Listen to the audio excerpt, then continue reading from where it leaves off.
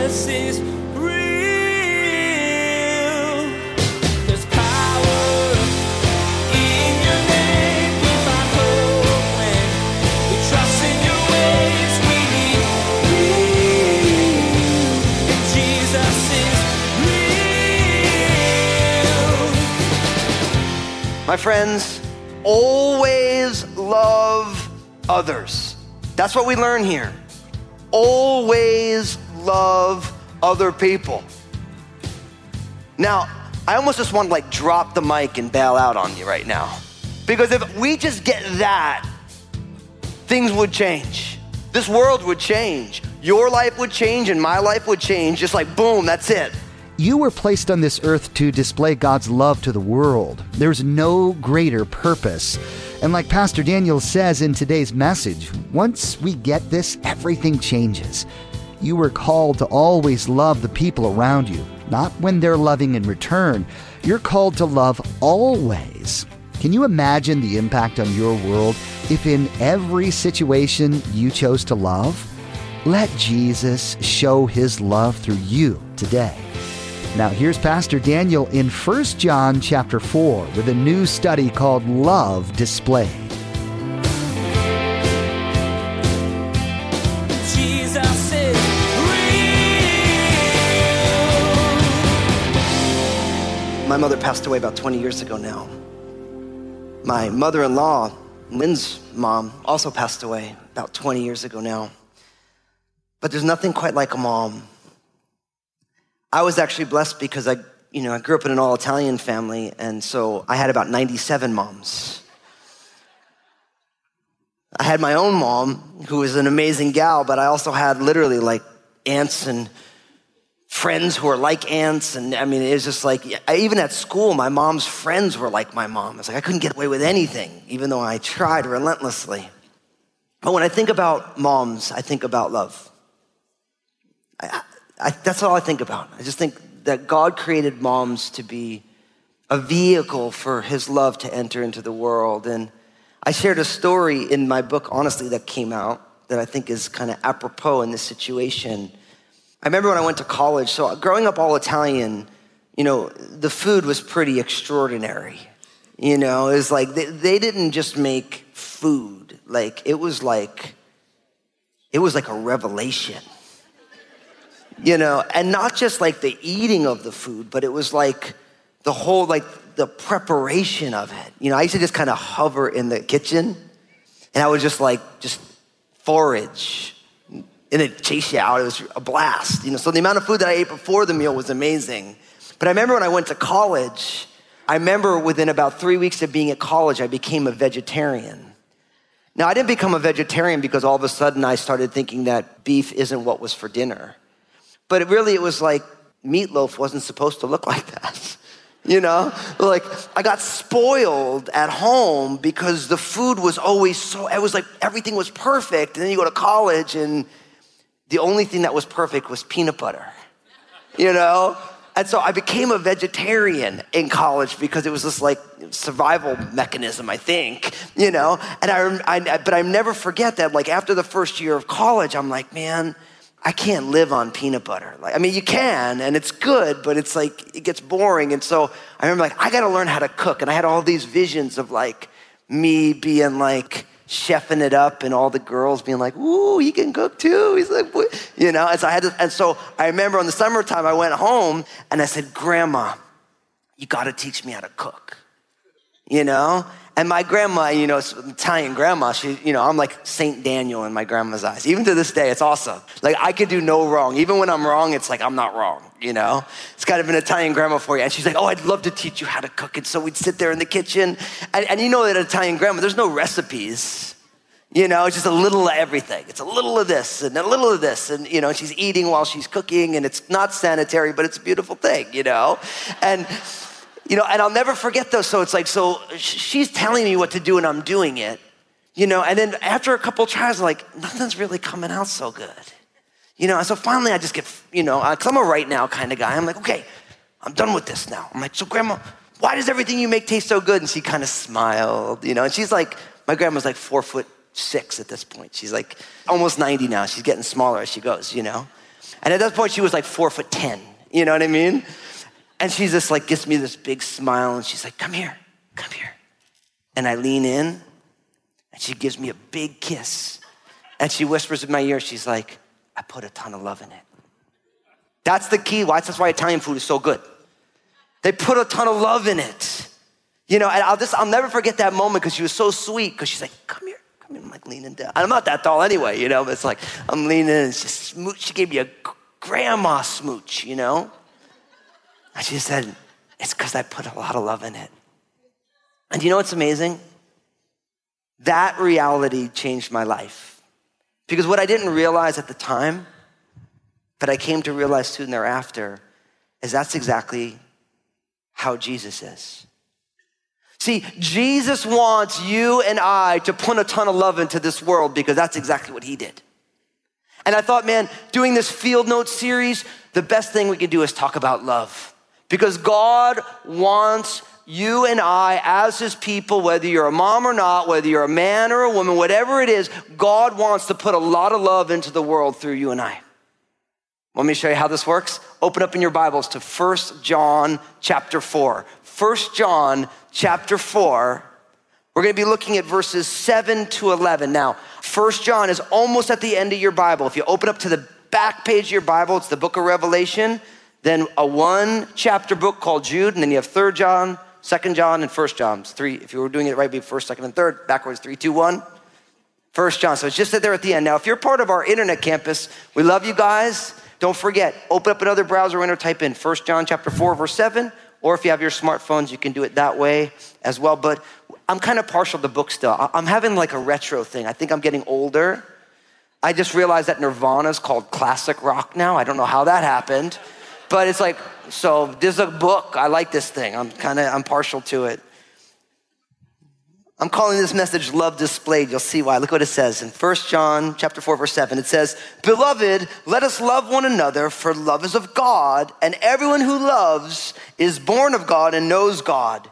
He who does not love does not know God, for God is love. In this, the love of God was manifested toward us, that God has sent his only begotten Son into the world that we might live through him. In this is love. Not that we loved God, but that he loved us and sent his Son to be the propitiation for our sins. Beloved, if God so loved us, we also ought to love one another. These are some powerful verses, aren't they? Now, I want you to notice the bookends. Look at the very first fragment of verse 7 and the very last fragment of verse 11. Notice what it says. Verse 7. Beloved, let us love one another. Look at the end of verse 11. We also ought to love one another. My friends, always love others. That's what we learn here. Always love other people.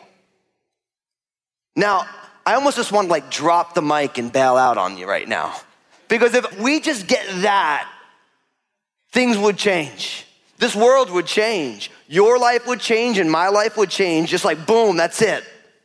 Always love other people. Now, what's powerful about this is these bookends, this is really what our lives are meant to be. Now it begins, notice, in verse 7 with the word beloved, and verse 11 has this word also, beloved.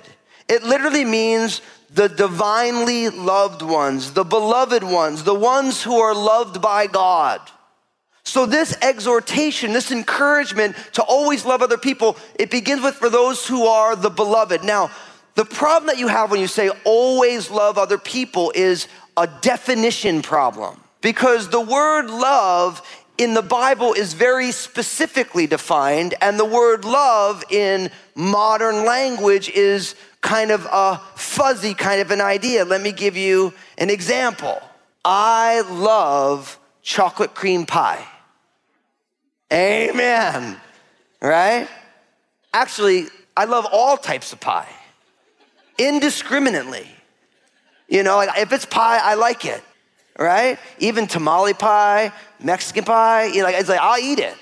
Right? It's pie. Right? Now, if I love chocolate cream pie the way I love my kids, then is there a problem? Absolutely. You know what I mean? If you love that the Portland Trailblazers just beat the Golden State Warriors in the playoffs, if you love that the way you love your wife, then you have some serious problems. So love needs to be properly defined. And the word used for love in all of these verses, and the predominant word that's used for love all through the New Testament, is this Greek word agape, which literally means a love that sacrifices itself for the blessings of the other. That idea, it's fulfilled in who Jesus is. So I do not love chocolate cream pie self-sacrificially. Actually, I love it quite selfishly. I'm gonna devour that business, right? See, self-sacrificial love is the biblical definition for this word agape. So it begins, our ability to love other people and always love other people is founded in the fact that we need to love self-sacrificially. And the reason we can do that is because we are first being loved by God. Your ability to love self-sacrificial, it's not native, it's not innate to you. It is a gift of God through the power of the Holy Spirit. You don't have it in yourself. You might say, well, yes, I do. I'm not a Christian. I know how to love people. No. You know how to like people as long as they give you what you want. That's what you do. And you say, well, the Christians they don't get it right. And that's why I'm giving the Christians a hard time right now. Because left up to our own devices, because of the fall of humanity that everybody experiences and the effects of that fall are everywhere, each one of us has a tendency to love as long as I get what I want. I'll tell you you're the greatest person ever until you don't do what I want. And then I'm gonna tell everybody on Facebook that I don't like you. That's the world that we live in. You're the most amazing spouse until you burn the food and then I don't like you anymore. This job is the best. You're the best boss ever until you pass over my promotion and give it to someone else and then I don't like you and you're the worst boss that ever lived. That is what's innate to the human heart. That's what comes naturally. Tit for tat. It's all about me getting what I want. I'll love you as long as you fulfill the things that I want. And right as you stop, then I stop. That's what is native to these hearts. And that's why the world looks the way that it looks today. But because those of us here who are in Christ, because we are the ones who are loved by God, and we're gonna unpack that in a little bit, now then we always choose to love other people. And don't miss, John is writing here to the covenant community, to the people of God. Those who are the loved by God, I want you to always love other people. So you might say, okay, good, so I can try and love people in the church, but it's the people who don't love Jesus, I don't love them, right? But don't forget what Jesus said about those people who are outside the church. Jesus said this, you have heard that it was said, you shall love your neighbor and hate your enemy. But I say to you, love your enemies. Bless those who curse you. Do good to those who hate you and pray for those who spitefully use you and persecute you, that you may be sons of your Father in heaven. Jesus says, you've heard it said that you should love your neighbors, love the people in the people of Israel, the people who are close to you, the people who are like you, and I want you to, and you can hate your enemy. But he says, no, I tell you, I want you to love your enemies. You see why I can lead this message with always love other people? Because whether it's the people within the church or people outside of the church, our job is still exactly the same, to love people. Now, when you love someone, it doesn't mean you agree with everything that they do, right? God does not withhold his love from you if you don't get everything right or understand everything. God loves you despite what we bring to the table, and we're called to do the same thing. But if you were to ask the average person about people who follow Jesus, one word to describe people who follow Jesus, are they gonna say love? No. And that's a problem, my friends. And I believe that's what God wants to get at in each one of our hearts. God wants us to always love. It's right there. We're loved by God. Love one another. Love one another.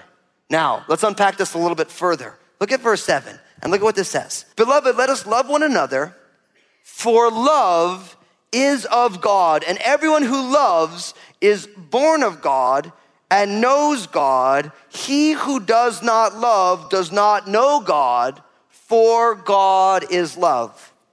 My friends, love shows that you know God. When you love, it shows that you know who God is. Now, I think this is very, very important because what we find is that this type of self-sacrificial love is a learned behavior. It's actually an imitated behavior. We see our Father in heaven do it, and now we do it ourselves. It says, everyone who loves is born of God and knows God.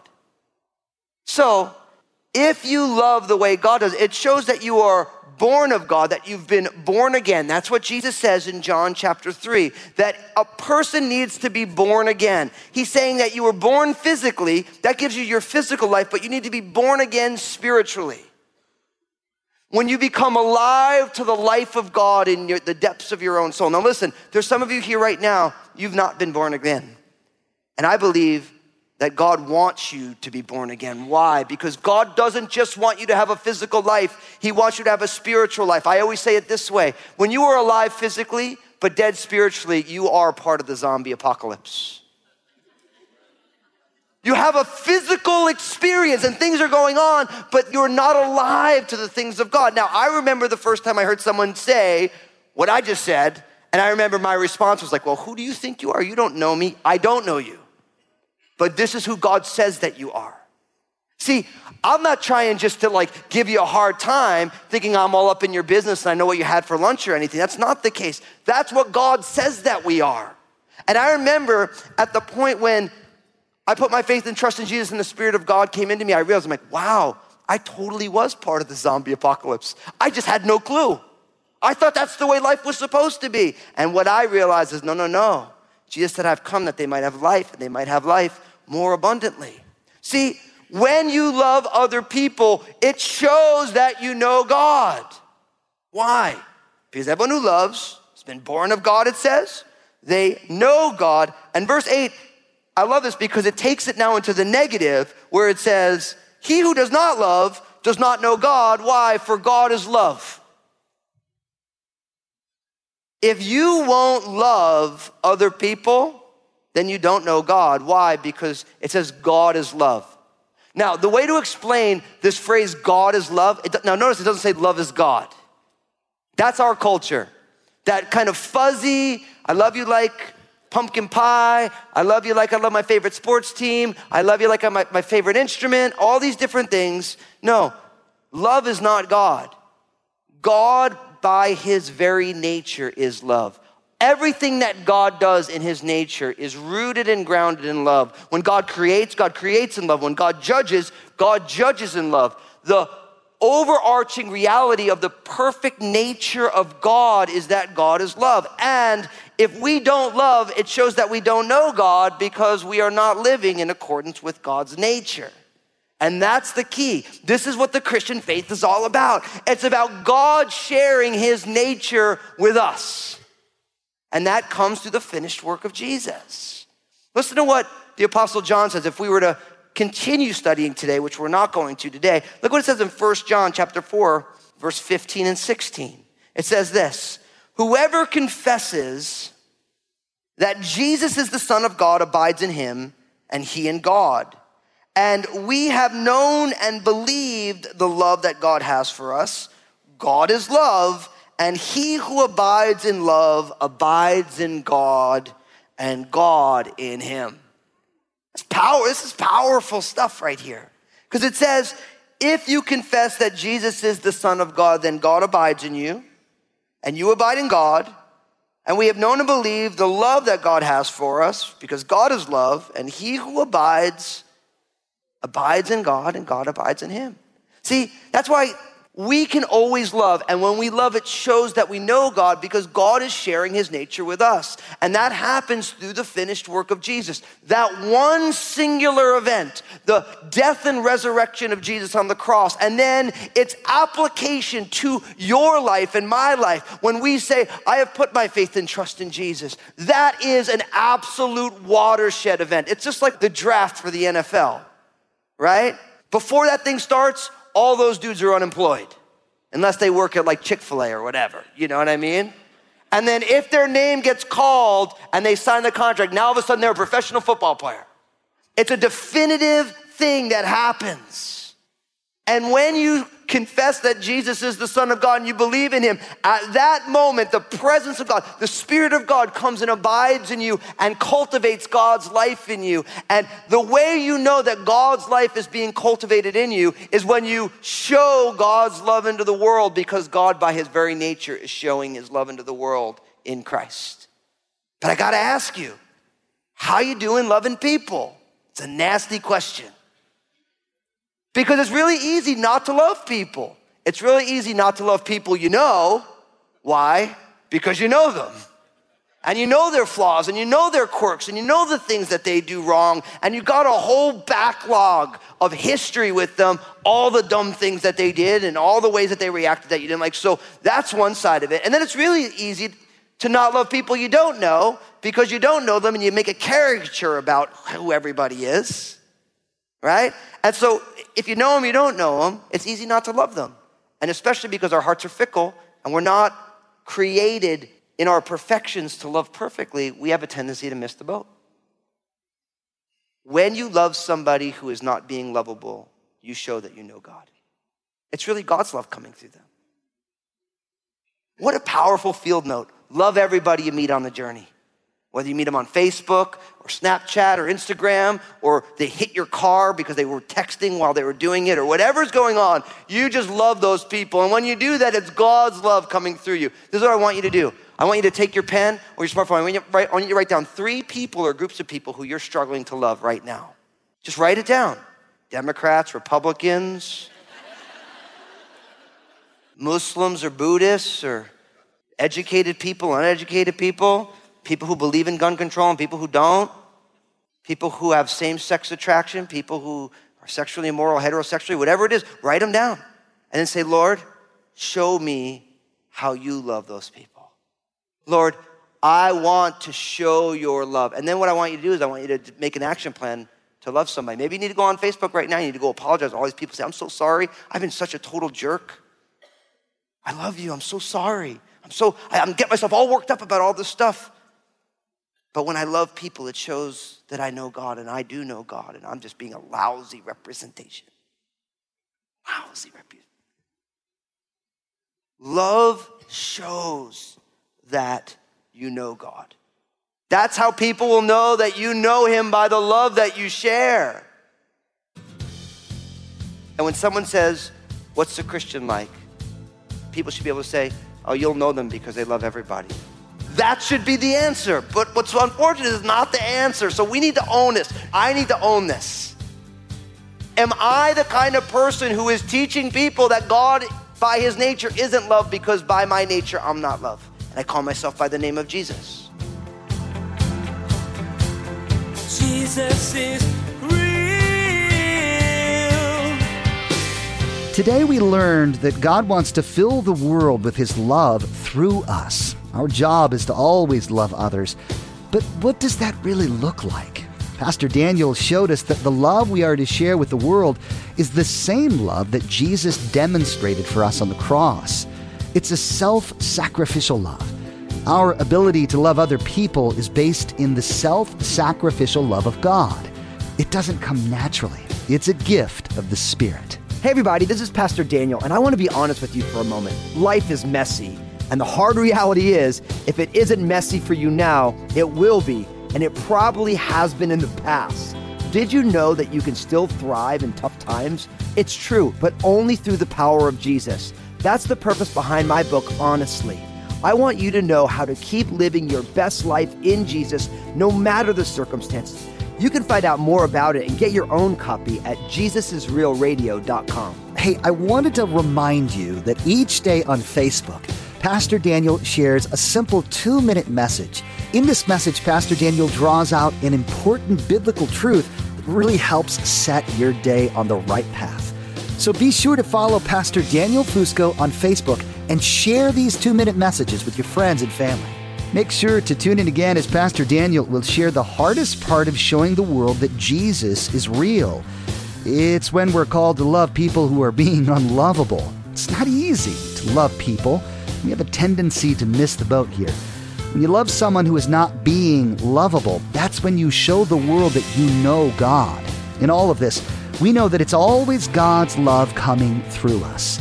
There's more to come from Pastor Daniel's series called Field Notes. Please glance at the clock right now and make plans to join us again for another edition of Jesus is Real Radio.